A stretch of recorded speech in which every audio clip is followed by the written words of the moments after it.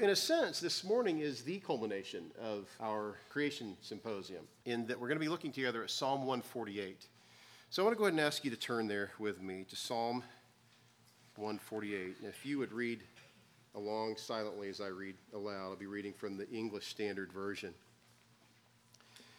Praise the Lord. Praise the Lord from the heavens. Praise him in the heights. Praise him, all his angels. Praise him, all his hosts. Praise him, sun and moon. Praise him, all you shining stars. Praise him, you highest heavens, and you waters above the heavens. Let them praise the name of the Lord, for he commanded, and they were created. And he established them forever and ever. He gave a decree, and it shall not pass away. Praise the Lord from the earth, you great sea creatures, and all deeps, fire and hail, snow and mist, stormy wind, fulfilling his word. Mountains and all hills, fruit trees and all cedars, beasts and all livestock, creeping things and flying birds, kings of the earth and all peoples, princes and rulers of the earth, young men and maidens together, old men and children. Let them praise the name of the Lord, for his name alone is exalted. His majesty is above earth and heaven. He has raised up a horn for his people, praise for all his saints. For the people of Israel who are near to him, praise the Lord. As you see there in your bulletin, we said that this morning we will examine the character and creation of God so that we will praise him. Sometimes these so that statements can get a little lengthy, and maybe by the time you get to the end of it, you're not sure where you started. Not so with this one. It couldn't be any simpler, I don't think, as to what the psalmist is communicating here. He's commanding us to praise the Lord. I have 4 points for you from this text this morning, but I confess to you that the grammar of this Hebrew text is substantially different from what we've been looking at in the Greek text of 2 Peter. And so it's not going to fall off the bone, so to speak, as easily as it sometimes does. But I do believe that what the Lord has for us here is clear, and that we can gain not only much encouragement, but much strength to move forward in our lives in Christ, to honor him despite whatever difficult circumstances may be in our lives today. We don't know anything about the author. That's not necessarily true. We might know, we just don't know who it is. So we refer to this really as an anonymous psalm. Our text begins with a command, as I said, though, and that part's clear. It is to praise the Lord. In fact, this is the first of two bookends with an identical command to praise the Lord. If you go to the end of the psalm, you see the exact same verbiage, and it's only stated precisely this way twice in this psalm. Otherwise, it's slightly different, but in the beginning and in the end, it is praise the Lord. This is hallelujah. That's where we get this word, hallelujah. It means the same thing as praise the Lord. So it's sometimes translated or actually transliterated as hallelujah. The Hebrews knew the book of Psalms as the Hallel, from this term, the book of praises. The word, Hallel, is to be clear. It's to shine. It's to make a show. It's even to boast. It's to rave, really, to celebrate, to glory, to give light. It is to give in marriage. It is to praise. It is to show renown. So it's a word that comes with a wide spectrum of description or definitions. But ultimately, the idea that the psalmist is communicating to us is the need to be engaged in boasting. Now, with some general perspective on biblical Christianity, one might initially think, that doesn't sound right. I thought we were to be humble. I thought we were to think less of self and more of others. That's right.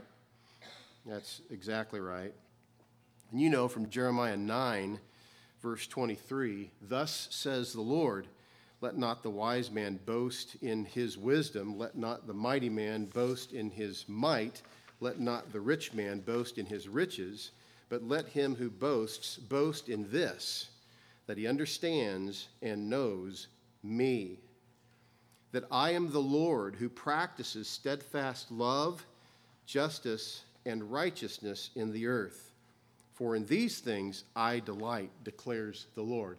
We've been over this passage with somewhat of a bird's eye view a number of times.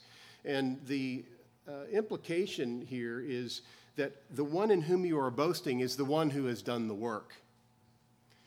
Were you to boast in you or in what you have done, you would be making a stab at stealing glory from God that he and he alone deserves. Paul in 1 Corinthians 1 says similar things. Verse 28, God chose what is low and despised in the world, even things that are not, to bring to nothing things that are, so that no human being might boast in the presence of God. And because of him, you are in Christ Jesus, who became to us wisdom from God, righteousness and sanctification and redemption, so that, as it is written, let the one who boasts boast in the Lord. And nothing could be more appropriate for understanding of Psalm 148 in light of the reality that there are those, and it's not unusual, it's quite common in our day, for those to boast in themselves and even to boast in the creation while not boasting in the Lord. In fact, somehow, almost mysteriously, to remove the Creator from the boasting of the creation. So Paul says, let the one who boasts boast in the Lord. If you are to boast, boast in the Lord.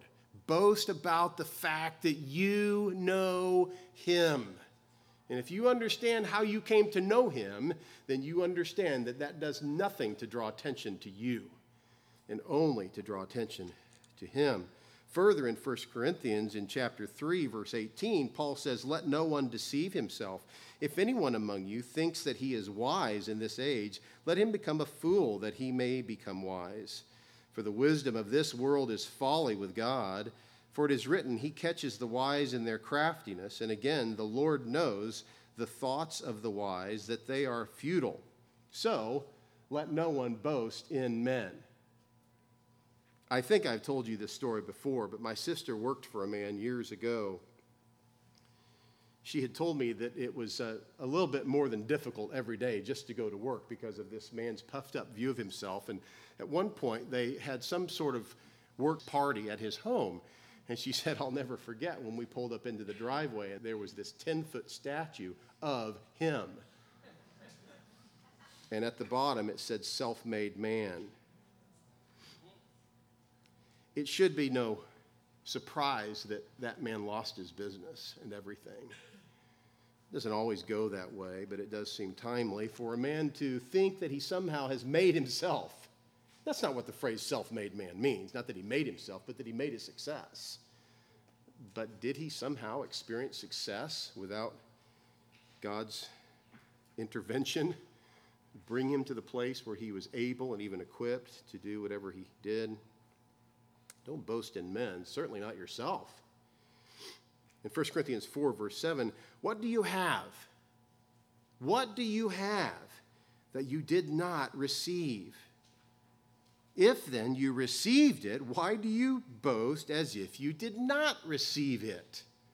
This really separates biblical Christianity from man-made Christianity, which is not Christianity. In 1 Corinthians 5, verse 6, when you are assembled in the name of the Lord Jesus, and my spirit is present with the power of our Lord Jesus, you are to deliver this man to Satan for the destruction of the flesh, so that his spirit may be saved in the day of the Lord. This is specific church discipline. Try this in a modern New Testament church, and many people will say, well, I don't really like that. But it's the command of the Lord. You're to deliver this man to Satan in the presence of the church. And then in verse 6, and you know he's writing to the Corinthians, they got a lot of problems. And as he writes to them, he says this, very clear, Your boasting is not good. What has happened is the Corinthians had come to think much of themselves because they were faithful in certain areas, but there was this glaring issue of their lack of willingness to deal with the adulterous relationship that a man had with his stepmother. Your boasting is not good. Do you not know that a little leaven leavens the whole lump? Cleanse out the old leaven that you may be a new lump, as you really are unleavened. For Christ, our Passover lamb, has been sacrificed. Let us therefore celebrate the festival not with the old leaven, the leaven of malice and evil, but with the unleavened bread of sincerity and truth. Clean up the church.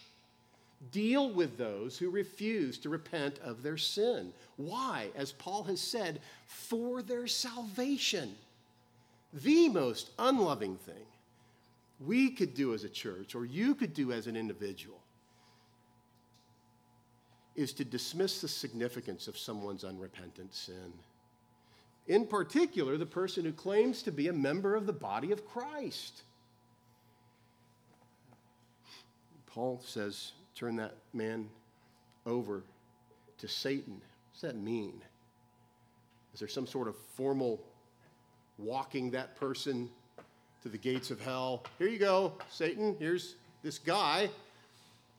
The point is, he's already a child of Satan. Treat him as if he is. Love him as if he is not in Christ, because he's not. Love him. Minister to him, serve him, but don't lie to him about his spiritual condition. You see, the context is pretty significant.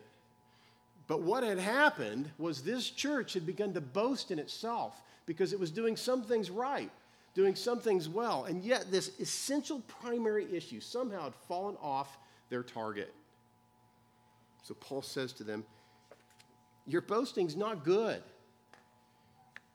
You're really missing what's going on here. This phrase in our text this morning is praise the Lord. Praise Yahweh. Boast in Yahweh.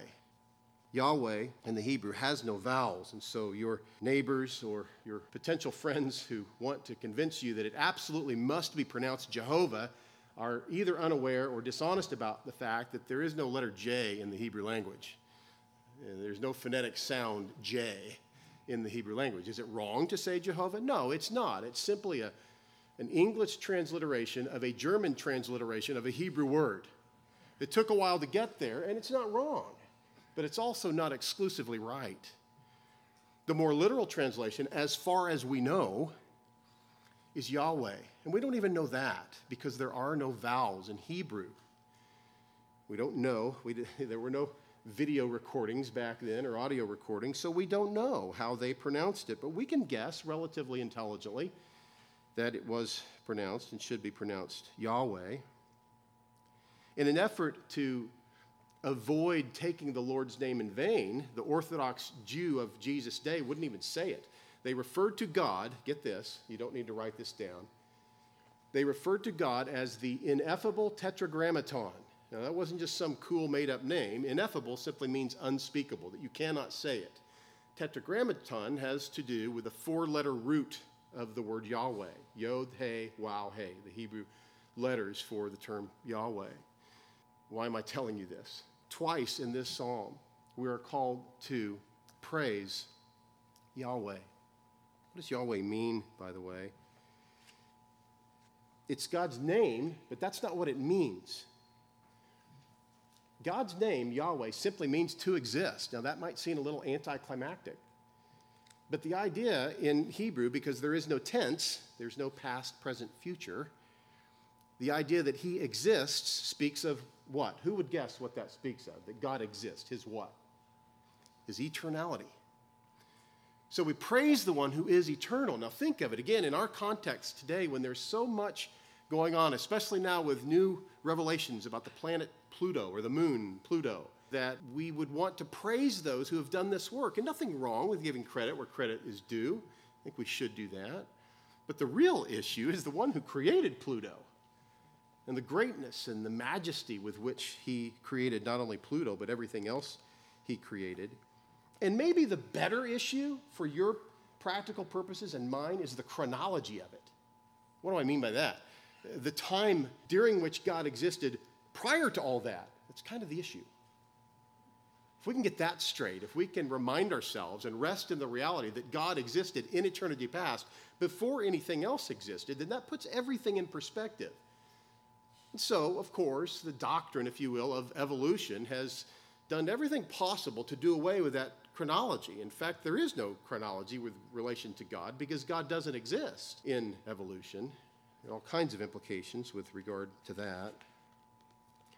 But what we're saying here, and what the psalmist is saying, what you and I should be saying, and I would encourage you to make this a regular statement in the mornings and the evenings of your life, is that we are to praise the Eternal One. We are to set our affections and our intellect upon Him. We're to think about Him. And I'm like you. I get distracted by other things in life. One of the really, really good distractions in my life is my wife. I've got 5, now 6 other distractions in my life that I love with immense joy. And as you know, in 1 Corinthians 7, Paul speaks of those things as what I like to call good distractions. But it is possible for us to get our minds focused on other things, on other activities, on other pursuits. Those things have to be kept in perspective, and they can only be kept in perspective if our lives are in fact devoted to praising the Eternal One. If that were to be the constitution, so to speak, of your life, that every day you would simply say, today my goals are, there's just one, praise the Lord. And if you were to do that throughout the fulfillment of the essential responsibilities that you've been given, then your life would change drastically. And maybe you can say, my life has changed drastically because that's who I've become. I've become a person who recognizes, not only from Psalm 148, but from other passages in the Bible, in fact, the whole of the Bible, that God is praiseworthy, and that's why we praise Him. Point number 1, I want you to see praise brought forth from angelic creation. Kind of a long point, but you can see how I get that right out of this text. And I encourage you to follow closely along in your Bible with this text especially. Follow closely along as we walk through this. I want you to see praise brought forth from angelic creation. And really, to say it more literally, we're talking about praise being drawn forth or really commanded, right? This is an imperative. You recall the difference between an imperative and an indicative, and we'll see both in this text. The indicatives are the statements about God, the statements about what He has done. The imperatives are what you and I are to do.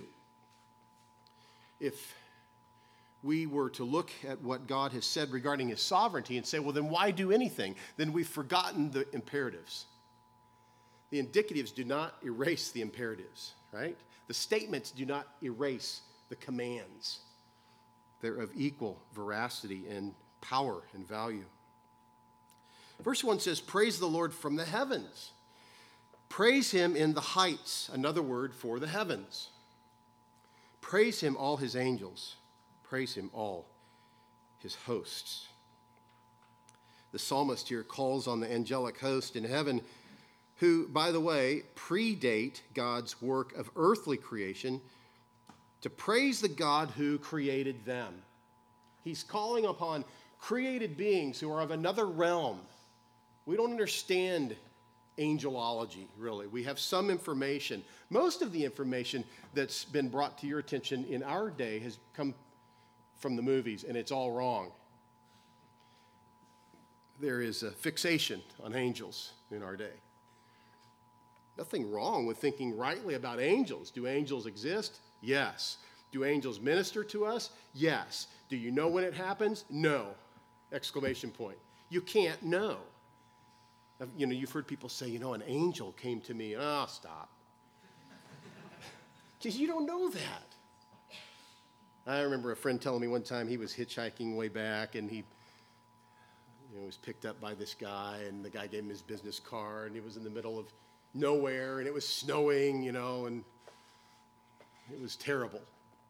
And this guy picked him up, and he tried to get a hold of him later, and he couldn't because he just wanted to thank him and send him $5 or something. And Turns out the guy didn't exist, so it was an angel. I mean, he was that convinced, and the sort of euphoric experience that the movies give us today make us want to have that euphoric experience, and I suggest that's because we have a low view of God's word.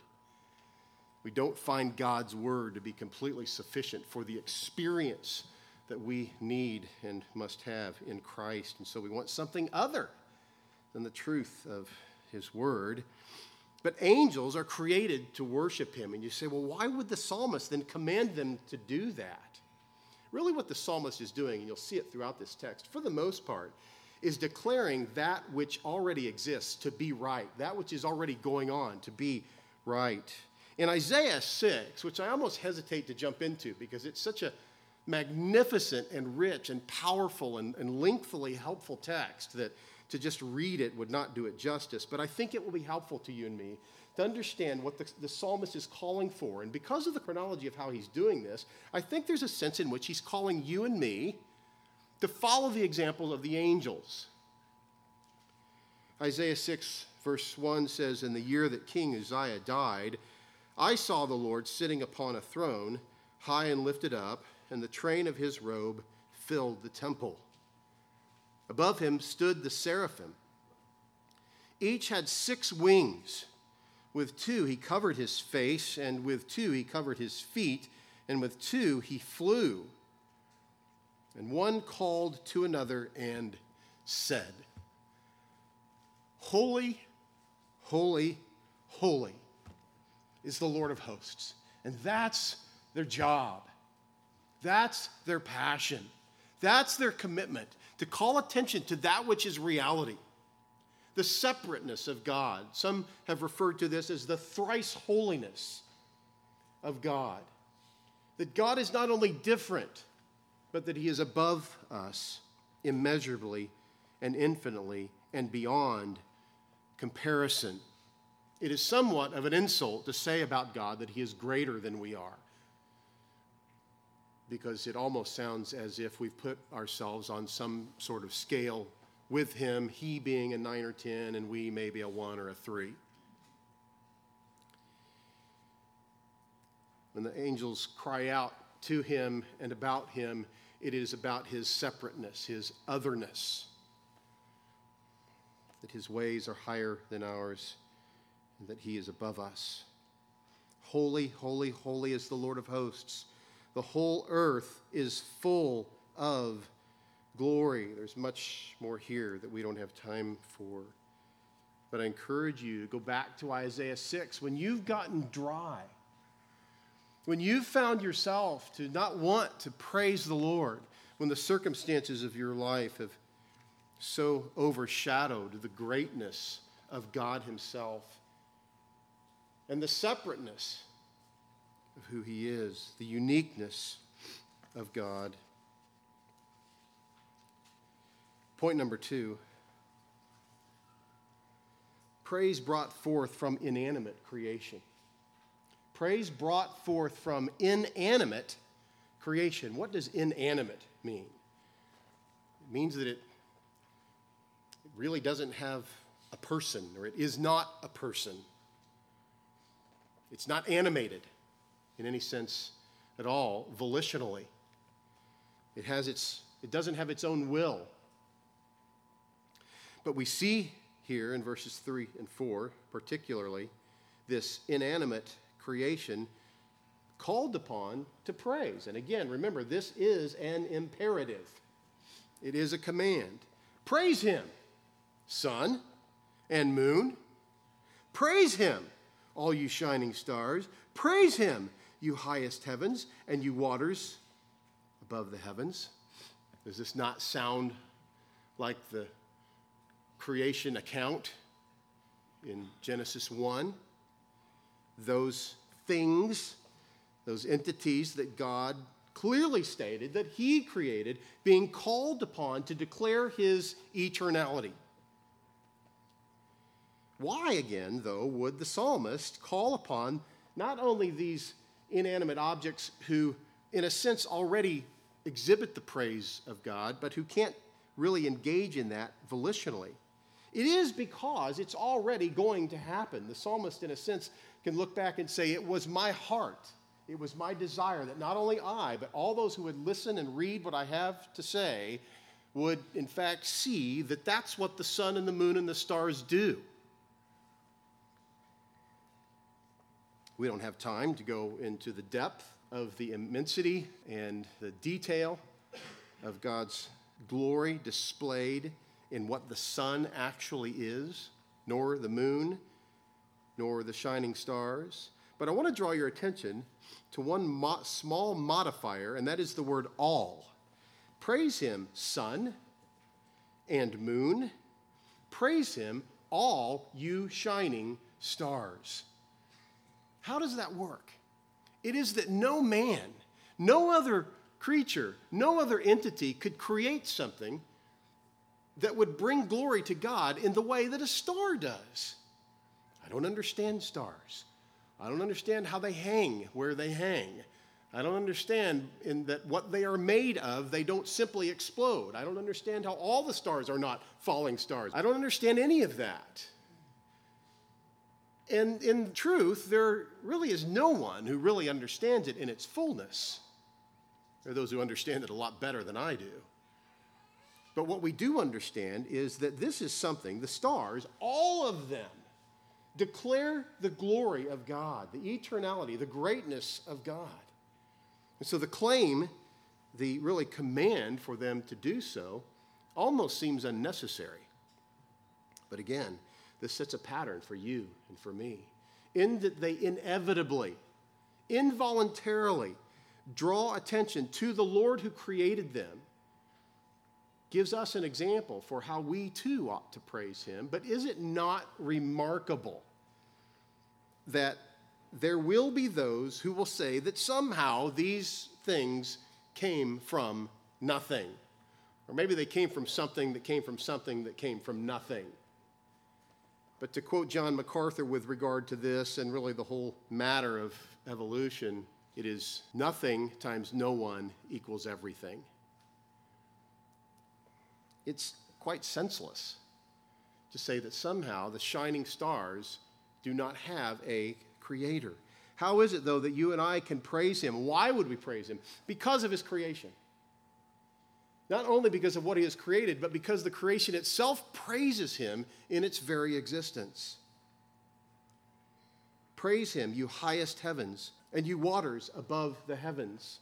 Again, that firmament where water is separated from itself, back to Genesis 1 and Genesis 2, and you see the matter of creation unfolding really in a way that grammatically and verbally we don't quite understand at all, but we can say that only God could create what was created, and he created ex nihilo, out of nothing.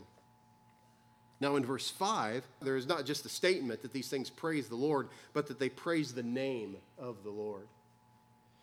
Let them praise the name of the Lord, verse 5 says. As one's name is his standing, his reputation, his renown, it is so of the Lord. We've already talked about what God's name is, but I want to briefly draw your attention to Exodus 3, verses 13 and 14. Then Moses said to God, if I come to the people, now put yourself for a moment in Moses' position. Moses is frightened. God's called upon him to be his ambassador to the people of Egypt and to go to Pharaoh and say to the most powerful man in the world, let my people go. So Moses needs a little bit of motivation here. He needs a little bit of help. God help me. What should I be telling them? If I come to the people of Israel and say to them, the God of your fathers has sent me to you, and they ask me, what is his name? What shall I say to them? God said to Moses, I am who I am. Yahweh. More literally, tell them to exist, to exist. And he said, say this to the people of Israel. I am has sent me to you. So not only tell the enemy, but tell my people. I am has sent you. Now that would mean something different to the people of Israel than it would to the people of Egypt and to Pharaoh. Pharaoh, as you know, would and did mock at such a statement. but unfortunately it didn't mean what it should have meant to the people of Israel. And in John 8:58, back in verse 25, Jesus was asked by the Pharisees, "Who are you?" In verse 58, his response is, "Truly, truly, I say to you, before Abraham was, I am." In Greek, ego eimi, which is the Septuagint's Greek translation of the Hebrew to exist. And so in this moment, Jesus has given you and me substantial reason to believe that he is God, if not for other texts, multiple other texts in the Scripture. But our hearts should swell with joy when we talk to people about Jesus, explaining that he is not simply a man, but that he is the God-man who deserves and is worthy of praise. But why? Why should they? Why should we? Why should anyone praise the Eternal One? Why should we praise Yahweh? Well, 3 reasons. There are 3 reasons why this command is given. First, continuing in verse 5, for he commanded and they were created. That's enough. He commanded and they were created. He spoke them into existence. That he created Adam out of dust and created that dust out of nothing should cause us to say, that's amazing, beyond our comprehension. Therefore, we will praise him. So he made them also, second, he made them eternal for his praise. So he not only spoke them into existence for his praise, I should have said that. He spoke them into existence for his praise, but he also made them eternal for his praise, so that he would be praised eternally by them.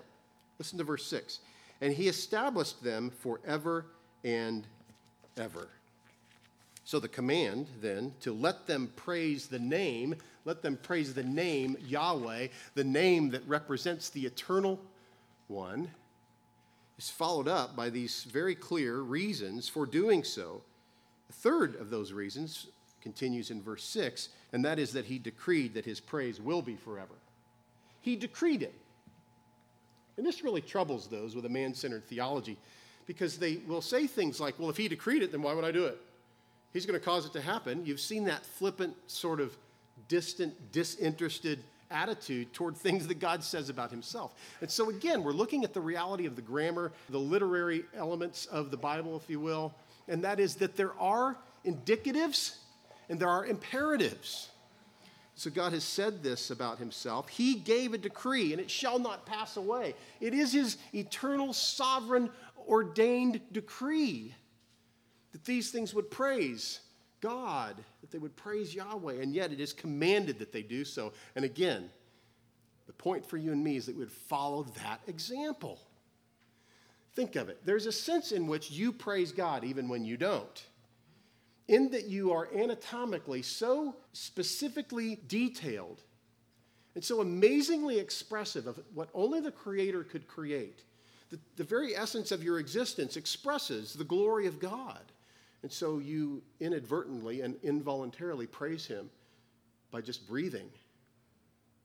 But you and I are to look at that reality and not just jump in line, but to passionately praise him for who he is. And these 3 reasons are more than sufficient, are they not? That he spoke these things into existence for his praise, that he made them eternal for his praise, and that he decreed that his praise will be forever.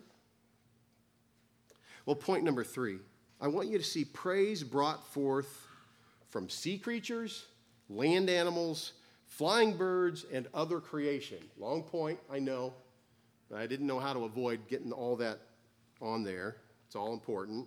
Praise brought forth from sea creatures, land animals, flying birds, and other creation. That kind of gets me off the hook for giving all the details. But this other creation is more inanimate reality. It's more inanimate creation. Let's look at it. Praise the Lord from the earth. So he's moved from the heavenly realm to the earthly realm. That's obvious. Praise the Lord from the earth, you great sea creatures and all deeps. What great sea creatures is he referring to? Well, what we know about them is that they're great and they're creatures. That's about it. But as you know, the scripture refers to the Leviathan and the Behemoth, and Matt did a great job of helping us understand what those things probably are not during our creation symposium. But we do know that God has created them to be great, and he has created them in such a way that they inadvertently, involuntarily praise the Lord.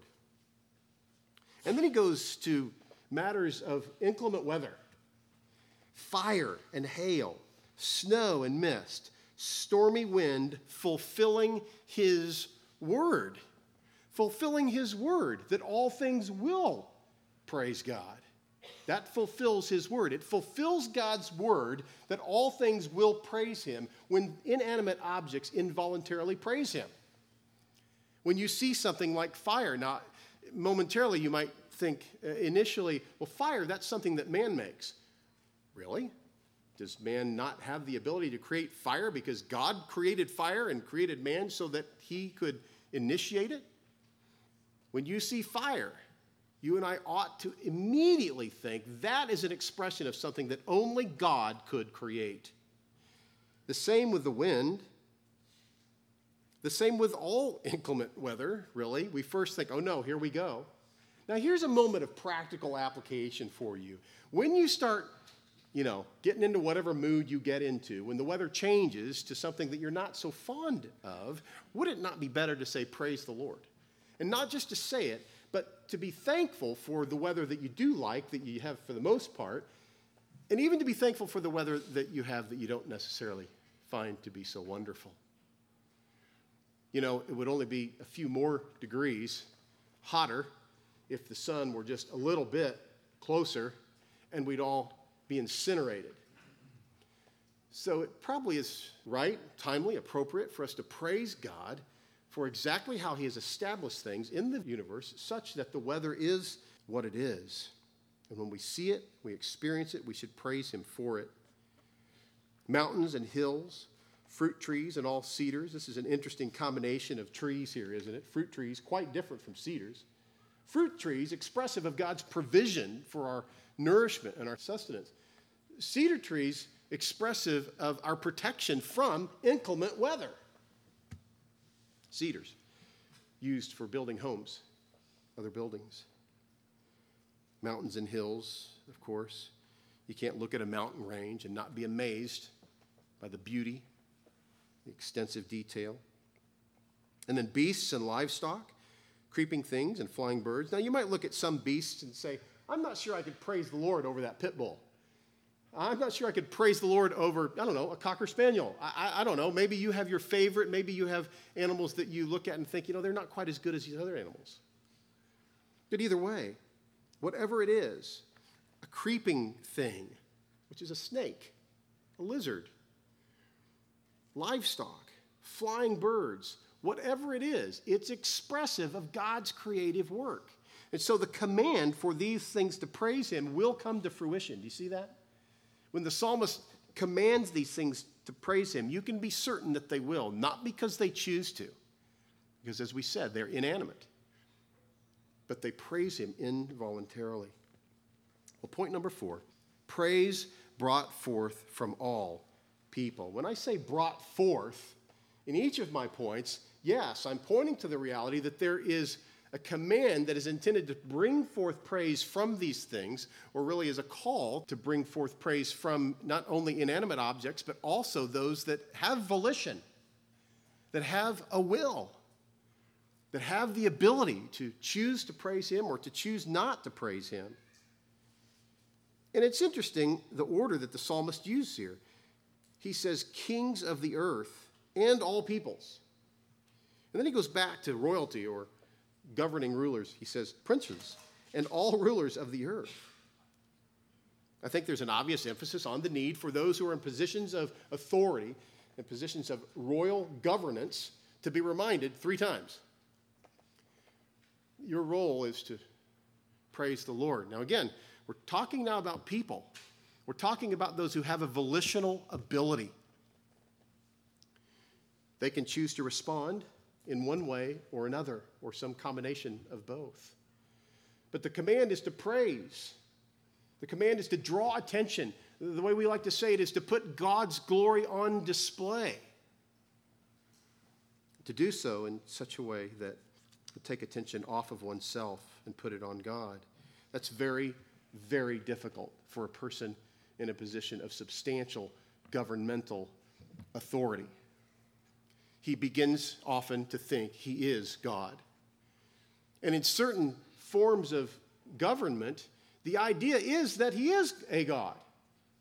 Caesar was convinced that he had convinced Rome that he was a god. More than one Caesar had done that. Why? Because it was true. Not true that he was a god, but it was true that they'd become convinced. And so when Jesus says, render to Caesar what is Caesar's, you can see how that might be an offense to a person who has come to know the Savior. He thinks he's freed from all of that. The point is, get it in perspective. Think rightly about the government. But the call here is for the government, those who are in positions of ruling authority, to praise him. And it is often not the inclination of those in positions of authority to do so. One of the most obvious and really glaring examples is the person of Nebuchadnezzar in Daniel 3. Did you know, or do you remember this? I think you probably do on some level, that Nebuchadnezzar ultimately says this: "Blessed be the God of Shadrach, Meshach, and Abednego, who has sent his angel, and he delivered his servants who trusted in him, and set aside the king's command, and yielded up their bodies rather than serve and worship any god except their own God." How? How did this immeasurably, infinitely arrogant, rude, despicable man who walked along the top of the gates of his kingdom saying, "Ain't I great?" become humbled to the point that he would praise the Lord? Well, I don't have to tell you. It was the example of these young men who some would say had nothing to lose. But were they to bow the knee to Nebuchadnezzar? What kind of testimony would that send to Nebuchadnezzar? Beloved, apply this to your own life. Are you praising the Lord? And I'm not talking about being the obnoxious person that runs around, and finding believers at every gas station saying, praise the Lord, just intentionally being the annoying person that never really has any effect on anybody. But I'm talking about the more substantial relationships in your life, and maybe those momentary opportunities where you're given opportunity to explain why you have the hope you have. What about your friends and your relatives, those who don't know Christ? And what about those who are deluded? They're deceived by some false religion. What do they know about your life? Do they know that your life is in fact a devotion to Christ, such that you would praise the Lord not just with your words, but that you show that praise in your devotion to him and your fulfillment and your obedience to the commands that he has given to you to be an effective member of the body of Christ? Will you praise the Lord like these three young men did, knowing that God will not only allow for, but perhaps has ordained that you would come across the path of someone who will hate you and could potentially destroy your body? And yet we are told not to fear the one who can destroy the body, but to fear the one who can destroy the body and the soul. Why should we fear him? Not only because he can destroy the body and the soul, but because he is the eternal one. He is the great and gracious, loving God of heaven who's cast his kindness upon his children. Verse 12 in our text says, young men and maidens together, old men and children. This covers the gamut, really. Young men, maidens, young men, young women, looking forward to new life, perhaps even together. Old men, those who are nearing the end of earthly life, and then children who are just starting to get out of that infancy fog that we're all born into. Let them praise the name of the Lord. But why?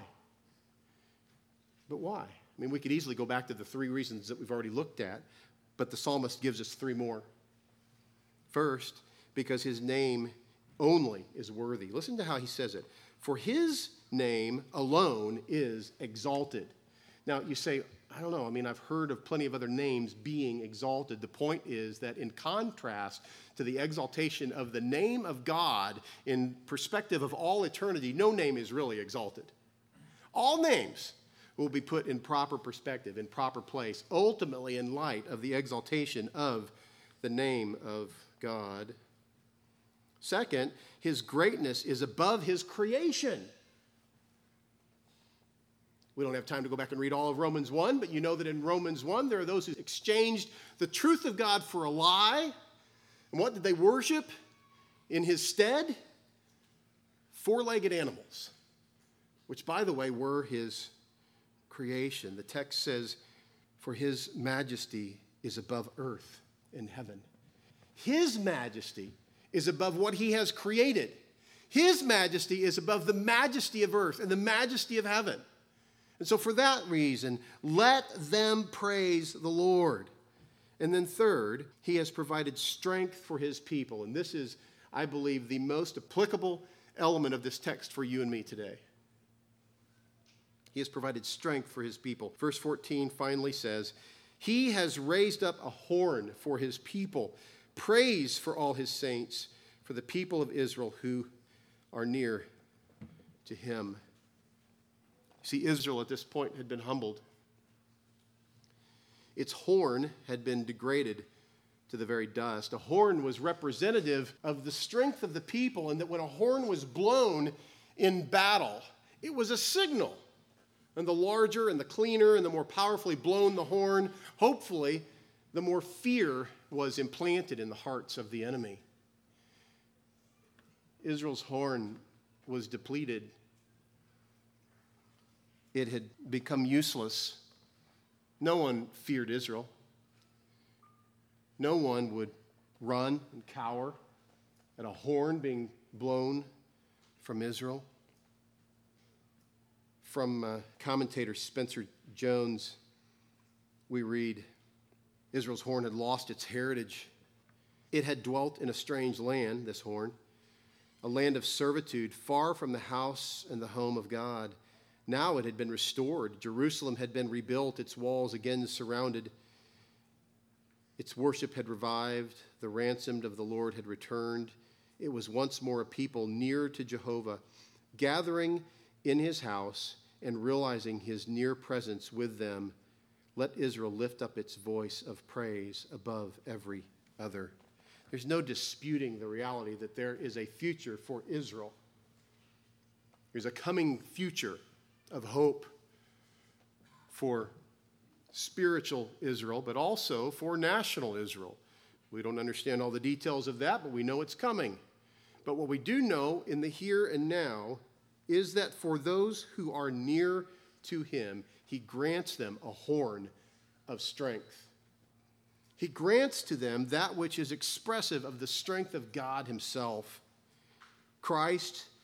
Jesus Christ is depicted as a horn in Luke 1:69, where we read, he has raised up a horn of salvation for us in the house of his servant David. Where is your focus on a day-to-day basis? I would encourage you to begin every day by not just uttering these words, but at the moment of your first awakening, every day, to stop and remind yourself of those things that inevitably and involuntarily praise the Lord, and choose to do so yourself because they do. Because of what God has created that is expressive of his unique ability to create them, how could we not praise him in light of what he has done? So to begin every day by uttering these words, maybe with someone in your household, maybe someone who's used to hearing you start with something other than something positive in the morning, but to maybe make the switch, to establish that transition in your life today in light of what God has done. And by the way, in light of who he is, that he is the existing one. You can trust him. He's not going away. He's not a moving target. He is the eternal one, and you can trust him. Why not start every day by saying, praise the Lord. But again, not in some sort of inane, mindless way, but to think about Psalm 148 and what he has said about himself. And then perhaps throughout the day to remind yourself of those things as well and to choose to praise him in light of who he is and what he has done. And how about in the evening? Last thing before you go into the dream world, to set your mind on that which is praiseworthy and to say those words, maybe even to say them out loud. Praise the Lord. That's what the psalmist does. He does this in the last 5 Psalms of the Hallel, the book of praise. He begins and he ends with these words. Praise the Lord. He is worthy. Why don't we say it right now together, shall we? Praise the Lord. Let's say it again. Praise the Lord. One more time. Praise the Lord. Father, thank you that you are praiseworthy. What a rich, rich text. And we move so quickly through it. Lord, we thank you for those who have so faithfully dedicated their lives, not only to the hard work of geology and biology and paleontology and other things that are expressive of the need for us to understand those things better, but I thank you also for those folks who spoke in our conference this week who are committed to honesty. It's not only true of those of the world that they're often dishonest about the facts, but it can be true of Christians to be dishonest about the facts and to put undue and really inappropriate emphasis on things that we don't really know. So we thank you for that human humility given to us by Christ in his example. And I would ask, Lord, that you would move on our little church to be faithful to emphasize what we do know, and that is that you are praiseworthy, and that as a result, we would praise you in our speech, but that our lives would be reflective of what you have created, not simply involuntarily, but in what we choose to do with our lives, how we show ourselves to be faithful to you, that ultimately those things would be expressive of your praiseworthiness. And we ask these things in Jesus' name. Amen.